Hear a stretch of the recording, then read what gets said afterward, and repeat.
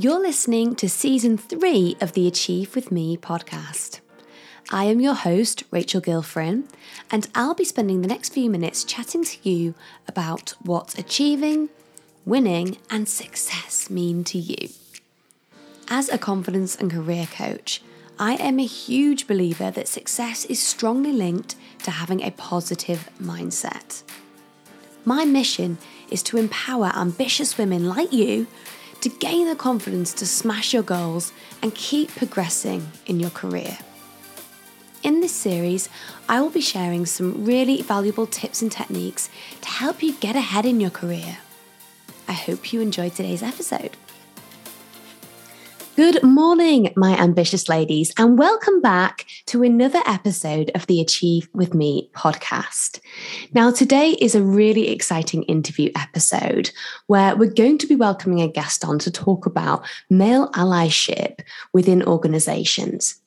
Now, most of you know, and I think that some of our listeners have actually been through my corporate program, but some of you know that I am hugely passionate about addressing gender diversity within leadership roles in organizations. And I have a firm belief that the 3 pillars of my business, which are mindset, confidence, and communication skills, are massive contributors towards that. However, I also understand that the world is evolving. Lots of organizations are changing the way that they provide a culture for women to thrive. And I know that there's all sorts of different contributors that can keep that going as moving parts and can really ensure that we have a successful culture to provide that environment. So it's really important to me to get lots of different perspectives surrounding this so that we have all the tools that we have possible to create a positive environment. So today I am going to be welcoming Raj onto the show. Raj Goodman Anand is the founder of Goodman Lantern, a team of native English content writing services that help businesses sell better and grow faster. Now, Goodman Lantern strongly believe in gender equality and women's economic empowerment. So much so that actually 80% of their existing team are women, which is fantastic to see. Raj is an engineer by profession, and he has founded 3 startups, raised capital, and taken 1 venture from zero to acquisition. He has not only had a flourishing career within startups, but also within large and mid-sized organizations. So Raj has got such a plethora of experience around what sort of company cultures exist, right from startups all the way through to mid-sized organizations, which is going to be hugely beneficial with sharing his perspective there. He's also won Business Week's Europe Young Entrepreneur and has been named one of the Revolution magazine's 50 most influential people in digital, as well as speaking at various venues all around the world. As I'm sure you can tell from this introduction, he is a fantastic guest to have on, and I am so excited to hear from him. So welcome, Raj, to the show. Thank you, Rachel, and thanks for the opportunity. Good to be on. Yeah, absolutely. And it's fantastic to get your unique perspective. So I can't wait to dive into that. So thank you. Now, of course, I've talked a little bit about some of your career history and some of the achievements that you've had so far in your career. But I'd like to understand a little bit more from you about how your career path has led from sort of navigating that process surrounding the startups to where you are today with Goodman Lantern. Yeah, so I think a lot of this actually has been a journey where things happen, something were planned. As you mentioned earlier, I'm actually an engineer. I studied AI at university. Was going to do a research, going to do a PhD, and then sort of didn't survive the whole PhD situation. I kind of dropped out after the first year. But I always believed passionately about entrepreneurship after university. Bizarrely, I was never entrepreneurial as a kid, never had a lemonade stand as such, never sold stamps or, trump cards as such. I just got into the mindset at university. And I think it's a muscle that you can build, entrepreneurship. And then, when I got the bug, right after university, I started my first business in social media software business, did a lot of sales within that, marketing. But that didn't go going to plan. Kind of at the end of 3 years, that was the end of that sort of tenure with the business. Then wrote a book for Financial Times on social media and recruitment. Then started working for a large Spanish organization in Madrid. At the same time, I was running another company, a hen party company, which for people who don't know, who are not from the UK, it's basically bachelorette party company. Mainly the idea there was that, how can we simplify the whole idea and sell it online? So really, I would say good at marketing online, SEO, the content writing part. And I took that business from, zero to the largest dance-based hen party company in the country. So, and then I sold the company out. So, it was a good journey. Then I took the Spanish company I was working for in the daytime from 7.5 million to 45 million revenue.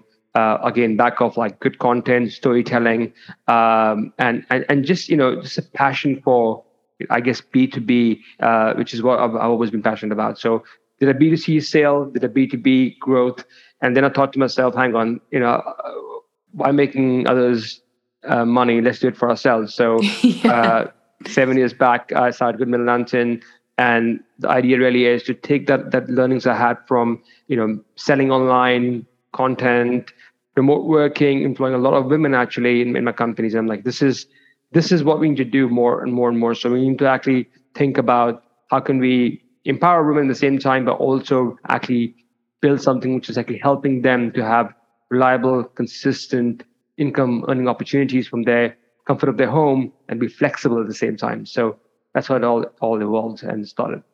Yeah, wow, that's fascinating. And thank you for sharing. I've taken so much from what you said, but one of the things that stuck out was what you said right at the beginning about, not necessarily being that natural entrepreneur from day one, but actually being able to grow that muscle as an entrepreneur. And I find that really interesting because, like you, I often listen to lots of different podcast interviews with people who say, oh, I've known from day one that this is always what I wanted to do. And that certainly wasn't the case for me. And so I think that it's actually sometimes the case where getting out into the world and having a bit of experience and then realizing actually that this is the path for me can make it a lot more grounded for you because you've got that comparison to be able to know that it's the right path for you. So that was really interesting. So you talked very much about kind of the culture surrounding female empowerment. And I'm just curious to understand where your passion for gender equality stemmed from. Was there a particular incident or was there a particular moment where you noticed behavior that you sort of wanted to help contribute towards? Yeah, so I think it's really important for me to have a legacy, something which I'm working towards. And yes, making money is awesome, but if that's the only objective of a company or company founder, there's a problem. Because there'll come a time you made enough money and you're like, now what? So it's actually worth thinking about beyond making money. What is your real passion? And for me, I had the fortune to grow up in the Middle East and in India before I came to the UK 20 years back. And I've seen women, who studying with me at doing sciences or technology courses or at school, and they didn't really make it the same way as the male counterparts did. And I just often wonder why that's the case. Like, why didn't they make it? Well, they were way smarter than any of the guys in the class. So what happened there? Plus, I've seen the struggle with friends and family, women, obviously, and how they didn't get the opportunity to shine. And it makes me think, obviously, I have a mother, sister, wife, now a daughter who's 1 year old. And I think my daughter is ready to join the workforce. Will she be coming into a unfair economy, a workplace which is male dominated? I can't let that happen. Not on my dime. So I'm going to make a difference. I'm going to make a small dent if I can. And so just talking about it, and I want to do something about it. So I just said, okay, the company is going to be focused on women empowerment. We're going to actually help utilize the tech market because we are in content writing, but actually a big part of our work is SEO, and we do a lot of work Yeah. actually for tech companies. So we actually help utilize this sort of gender imbalance where there's more men than women. So with more women in our company, overall, we are helping to kind of utilize that kind of that gap, as it were. And I feel that it's important to do something about it and let the business be the vehicle to kind of actually grow and make a change. So the money we earn is spread across the whole company, and hopefully that'll help a lot of women, especially women who can't travel to work, for example, or want to work from home, want flexibility. This company focuses on them equally as the others who are fully focused on a full-time role. Yeah, that's absolutely fantastic to hear. And I think, to the listeners, Raj is somebody that has a genuine motivation behind actually wanting to provide this environment. And I think that's quite fantastic to see, because sometimes what we tend to see is that offering this kind of environment can sometimes be conditional. But in this case, it's very much driven by a genuine desire to actually address gender equality, which is fantastic to hear. So if we look at kind of your average organization then, Raj, as you know, I talk about this quite a lot in my programs, but there's a lot of different behaviors that women can sometimes experience. And these range from anything from, appearance bias to microaggression, particularly in a meeting environment. This could include anything from, looking at the access to high profile jobs. So really having that kind of senior sponsor within the organization to help you put yourself forward. And I think that a lot of these challenges that women can experience in the workplace snowball so much to the effect that they chip away at the confidence that they have to actually go after a career path that aligns well with them. And some of the things that we've been talking about is, what a difference it would make if there were male allies within organizations to almost kind of call out that behavior. So from your perspective, in your opinion, what are some of the best ways that having male allies can almost break that bias? Well, I think the first step actually is someone like yourself, Rachel, who's actually passionate about this campaign and really promote this cause, because it's an important cause. This is a genuine challenge in industries, and we need to sort this problem out.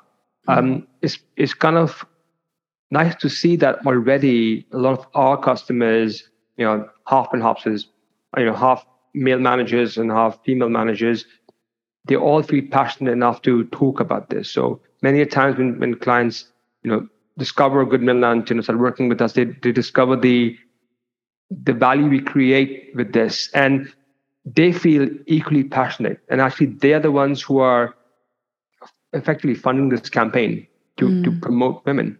So there are people out there who believe in this campaign. I think we just need to be sort of more open and a bit more sort of keen to spread the word, because I think sometimes people feel a bit nervous to speak about it because gender is always a difficult thing to discuss openly because there are stigmas attached to it.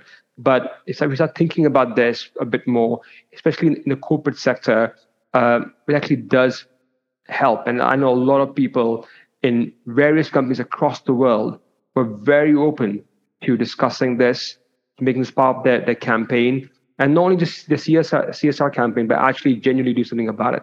I know a company recently I was speaking to who would actively give women opportunities because they feel that they didn't get enough opportunity in the past. So they're trying to train them up a little bit more so they are at level with their male counterparts, and then do a fairer interview process, for example. Yeah. And as men, we need to kind of start thinking about, obviously there's a bias when you interview anybody as individuals. The bias is to find somebody who looks like us, talks like us, behaves like us. This is just a natural human bias. But I think it's not helpful to kind of hire people just like ourselves. In fact, if you look at the studies which have been done, a diverse workforce is a more profitable workforce. If all you care about is profit, even then it makes sense to hire a diverse workforce. So this is the reality of the corporate world. I'm just going to speak it out in a corporate tone. This is what it's all about. It's about diversity. So, I invite others to think about this in this way, but also to make a real impact by looking at your HR manuals and having a policy in the company to have a diverse way of thinking. Yeah, I definitely agree with you. And I think as well, that's such a good point of, even if your goal is to, continue on the profit line, this will still contribute towards it. So even if you can't do it for, the more genuine reasons, have a look at, creating a more diverse workforce because of those unique perspectives. I always talk about the fact that we all have a complete unique experience of the world. Only us individually have experienced everything that we have. And so, of course, getting everybody else's opinions and perspectives is going to be so powerful in creating an organization that effectively is serving an audience. So your organization is serving an audience that, again, all have unique perspectives. So being able to be relatable across the board is going to be hugely beneficial in terms of resonating with that audience. So I like that you said that. And I think as well, when we looked at the best way that male allyship can help break the bias, the answer that you gave was very much geared towards how leaders can contribute towards that. So very much looking at policies and, looking at creating that environment and that culture. But I think one of the challenges that I often see is that organizations put everything in place. So they've got the policies, they've made it very clear, what their goals are towards that. But then there's individuals within teams that don't necessarily portray the behavior that aligns with those. So we still see things like microaggressions. So, speaking over people in meetings, pinching their ideas and passing them off as your own. These things still tend to happen, as I would sort of say, down on the ground. And I think that having male allyship within these environments to be able to actually call out that behavior is really powerful. Have you ever seen any examples of that, or have you actually been in that situation before? Yes, I have. I have. I mean, I've worked at various companies in my sort of corporate life, and I've seen this. Although I'll say is that where I saw these things happen, the agenda didn't have sort of women empowerment or a diverse workforce at all. And yes, I agree that it does happen in sort of mid-management, lower management, or sort of at ground level. It does happen, but culture of a company comes right from the top. Mm-hmm. If the leadership believes in an idea, this is like pretty much like a rule book for everybody to play with, or a playbook to kind of follow. It does help to inculcate that culture into others as well. If this was just a sort of we'll just try to be, we'll try to be more diverse, that's not good enough. There needs to be a proper goal set within the company to have a diverse mindset, and that's important. So where I've seen this, it is in my experience, and probably is because I've spent a lot of time sort of working with boards and working with management. The companies which didn't have this as a agenda in their organization, it's there where it actually was prevalent more than the ones which did have it. So it's important that the leadership is actually involved in this mindset, and this is something which is put into the sort of the whole rule book of the company, or the HR manual, or whatever else that might be. But it's something which they genuinely believe in. I know companies who currently, for example, hire people who are displaced, for example, so refugees, for instance. They hire refugees in the company because they believe in refugees having equal opportunities. And there's some people who hire a lot of expats because they believe that it's good to have migrant workers as well. So I think every company has a different policy and different way of thinking, but there's an initiative to kind of make a difference, to really help this impact we feel because of people being sort of not getting the right opportunities at the right time and suffering from that. Yeah, okay. So very much leading from the front and making an example of, what the culture is and what your expectations are of other people within the organization to almost, mirror that and continue those values throughout. With that in mind, I know we've talked about HR policies and company handbooks and that sort of thing. And I'm just sort of thinking out loud here, but with that in mind, what do you think is the best way to almost onboard people into that culture and give them the resources to make sure that that behavior is continued? Well, for us, maybe, let me start with like what we do, for example. Yeah, it'd be great to hear. Firstly, like other companies, we have 4 core values. So we hire based on those value system. So everybody comes into the company has the same mindset. And first hire for values and then hire for skills is what we try to kind of do. And then everybody we hire, we have this kind of focus to grow their careers. So when I hire even an assistant, I tell them, listen, if you do a great job, I hope one day you become a CEO of the company, and that will allow me to do something else in life. So that's awesome. So it's empowering the people coming into the company all the time. And when you hire for values, then everybody who is in the company has a similar mindset. And as when they grow in the company and they hire people under them, they hire people with the same value system, like perhaps like what I do, for instance. And that's very powerful because when we have people, because obviously to scale a company up, to grow from 1 to 10 to 100, 100,000, you need management. You need people to kind of take over your roles, for instance, as a founder. And when that happens, you need to kind of make sure that people who are taking your position have the same mindset as yourself. So, as a CEO of the company, my role is to coach people. My role is to kind of help and support my team and be there when they are down or when they want to grow further. So if I hire them the same mindset, the same value system, they will become people who I can trust to kind of handle the situation and hire more people just like them.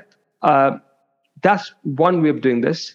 Number 2 is reminding our teams regularly that there is this kind of mindset which you have. I mean, obviously, when people come, we're a small company, but when we have like a sort of a playbook, as it were, and which you pass on to every person in the company, whether is part-time, full-time, contractor, whatever it might be, they all have to go through the same workbook. It's just to show them this is how we came from. We have very humble beginnings, and we've become where we have today because we believe we have a mission in life. And if you follow the mission as well, you'll grow with us. And one day, hopefully, you'll become the CEO of the company and you'll hire more people just like yourself. Yeah, I think that's a really good way to look at it. Almost from day one, this is our expectation, and then constantly almost reinforcing that at opportunities and particular times within the year. Do you have anything like sort of like conference days or away days? I know that obviously a lot of your team are remote, but do you have any points during the year where you kind of take people away from that day to day to kind of reinforce that culture? Yeah, so we do. We have like away days. Last time before the pandemic, we took people to Bangkok. Oh, wow. That's an away day and a half. Yeah, why not? They work hard, and we need to make sure that they're obviously awarded for their hard work. And so we, especially for the people who are more involved and in the business, we fly them all out to Bangkok, and we do a 3-4 days retreat where we bring back those, the mindset. We do presentations for ourselves, so we all prepare presentations over different topics, and we allow ourselves to kind of learn from each other, bring in speakers, and reinforce the value system we have in the company. That's paramount, because with remote culture, you need that kind of thing. Plus, we also obviously have online sessions where we do sort of get-togethers, regularly to kind of help bring the culture of togetherness. Because it's harder when you're working remotely, when you're on your own. You need someone to help them. Plus, when we do weekly check-ins with our team, we first ask them how they're doing, how are they emotionally, mentally, how can we help them, and then talk about the work part of our business. Wow, that sounds incredible. And I think that in itself, making that investment into ensuring that everybody is on the same page and, constantly checking in on how people are, shows that the fact that as an organization, it's not just a case of, we'll throw it in the handbook, and it's actually about, we're going to get you together and we'll show you our commitment, we'll show you the way that we're wanting to operate, and show you also that it's for your greater good as somebody who works for the organization. So really, you're just constantly creating that buy-in to the cultures, but also reinforcing that. So that sounds fantastic. I'm sure there's going to be people listening to this that think, I want to go and work at Goodman Lantern. Well, please do apply. We're looking people. We're kind of growing all the time. So especially if you're a writer, editor, SEO specialist, somebody in tech, please do apply. We'll love to have a chat with you. Oh, fantastic. Excellent. Sounds like some great opportunities. So in terms of, you've talked quite a lot actually about how you live your values almost and how you demonstrate those, which is really fantastic. If you were to recommend to other organizations ways that they can begin to kind of live their values, aside from obviously the ways that are working for you in your organization being fairly remote, can you think of any ways that you'd recommend for organizations to live their values day to day? Well, I would say, have values which you actually believe in. I think a lot of companies have values which they don't believe in at all. They just have some very nice corporate words there to kind of sound like they have some. I think the first step really is to have values that represent you as a company and as an individual, as a founder of a company, and then review them regularly to see that they still align with your current mission goal. We had to add one value which I didn't have on day one, which was integrity, because we always have integrity as part of our commitment to our team and our customers. We never had that as a core value in our for us in a handbook, for example. And so we're like, okay, let's put that in because this is something this is what we believe in. It's what we're all about. I think also values only are worth having is when you actually implement them. So how do you showcase your value system to your team? For example, a big part of our system is experimentation. So what does that mean? That means that if we are open to people making mistakes, and these mistakes can be sometimes very costly. But does that mean that me as a manager, me as a founder will get upset about it? If someone does an experiment for 3 months and doesn't go well, I should be open to the idea that this is part of our core values, and this is what we said we will do. And instead of putting the team down or pointing fingers at the team, how can I help them improve or make it better or learn from the experience and say, you know what, it happens. It's part of our way of being, and we are today where we are because of experimentation. So well done you for doing it. Yes, this didn't work out, but I'm sure something else will come out from this. And I'll tell you what, today where we are with content writing came from experimentation we did many years back. We began the company doing market research and software development. We got to where we are today thanks to experimentation. So we are an example of how to implement values, because if we wouldn't be here today if we didn't experiment back in the day, for instance. And I'm sure any company which has grown is grown because they have these values which they believe in and have worked on those, and the team is aligned on those, and then 1 + 1 becomes 3 instead of 2. That's what actually works really well for a company. And doesn't matter if they're remote or in-person teams, it works equally well. Values are an important part for any company, in any setting, in any country, any location, any type. I love that about the experimentation, because I think so often organizations are frightened to invest time and not get that return. It's all about kind of measuring, will we get the right ROI here? But actually, as you rightly said, you may not have got to where you were today if you hadn't have tried something new and realized actually that's really working for us.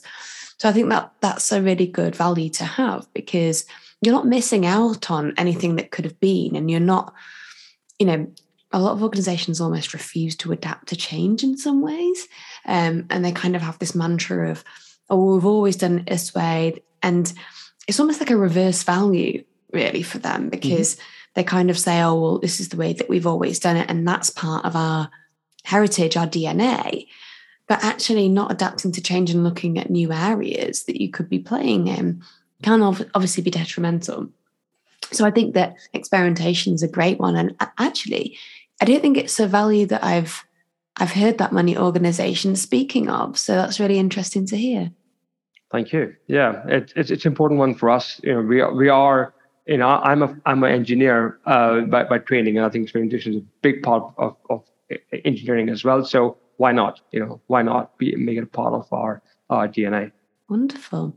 Oh, good. Well, I think that this has been a really valuable conversation. I think that anyone who is listening, who's thinking about, how male allyship can help, champion gender diversity in leadership roles, I think you've given some phenomenal examples about, how it really does have to be part of that culture, and it has to be really led from the top, demonstrated, but also reinforced throughout the year, not just saying, well, this is our values and then leaving it at the door. It's very much showing that you are actually open to demonstrating that regularly. So I think that that's hugely valuable for me as obviously interviewing you, but also will definitely be valuable for a lot of listeners who are considering what their company culture is and how that's contributing to that goal of gender diversity in leadership. So thank you so much for coming onto the show. If people want to connect with you or perhaps do a bit of research into Goodman Lantern, what's the best way to find you? You can find me on LinkedIn. If you look for Raj Goodman Anand, hopefully this is one person called Raj Goodman Anand on LinkedIn. Very, very bizarre sort of words come together. But yeah, there you go, Raj Goodman Anand on LinkedIn. Or the company, obviously, check out our website, goodmanlantern.com. You can check out our website, and what we do is a page about our company, our culture, our careers page, for example, you can apply for a role with us. So please get in touch. And if you do look me up on LinkedIn, drop me a message. I'd love to hear from people. So do connect with me, and drop a little message. That'd be great. Wonderful. Thank you so much. I'm sure people love to be invited to connect, because sometimes you can think, oh, I'd love to get their opinion on this, but I don't want to bother them. So it's really kind of you to invite people to do so. Any final words of wisdom for us, Raj, before we end the episode? What I'll say is, I want to just big you up, Rachel, for having this cause which you believe in and doing something about it. A lot of us might have a mission in life, or we have a passion or a belief. We don't do anything about it. And what you're doing here is very powerful. You're making people understand, see a different viewpoint, which is very powerful. So, I just want to say, big up yourself, Rachel. Well done, you. A lot of kudos. And, I'm sure a lot of listeners today will be inspired by this and will want to do more and more so for themselves, for their companies and others in the ecosystem. So well done you. Oh, thank you so much. That's really, really kind. And it makes my day to connect with like-minded people who have that same mission and have the same belief system. And I think that it is becoming more and more widespread, which is fantastic to hear. But it's just great to have good quality conversations. So I really, really appreciate your time. Thank you very much, Rachel. Thank you so much for listening to the Achieve With Me podcast. If you like what you heard, please do leave me a rating and a review. And if you want to find out more about my group coaching program for organizations who are keen to address gender diversity in leadership roles, please do visit my website. It is rachelharrietcoaching.co.uk, and you'll find this information under the corporate coaching section. Have a great day.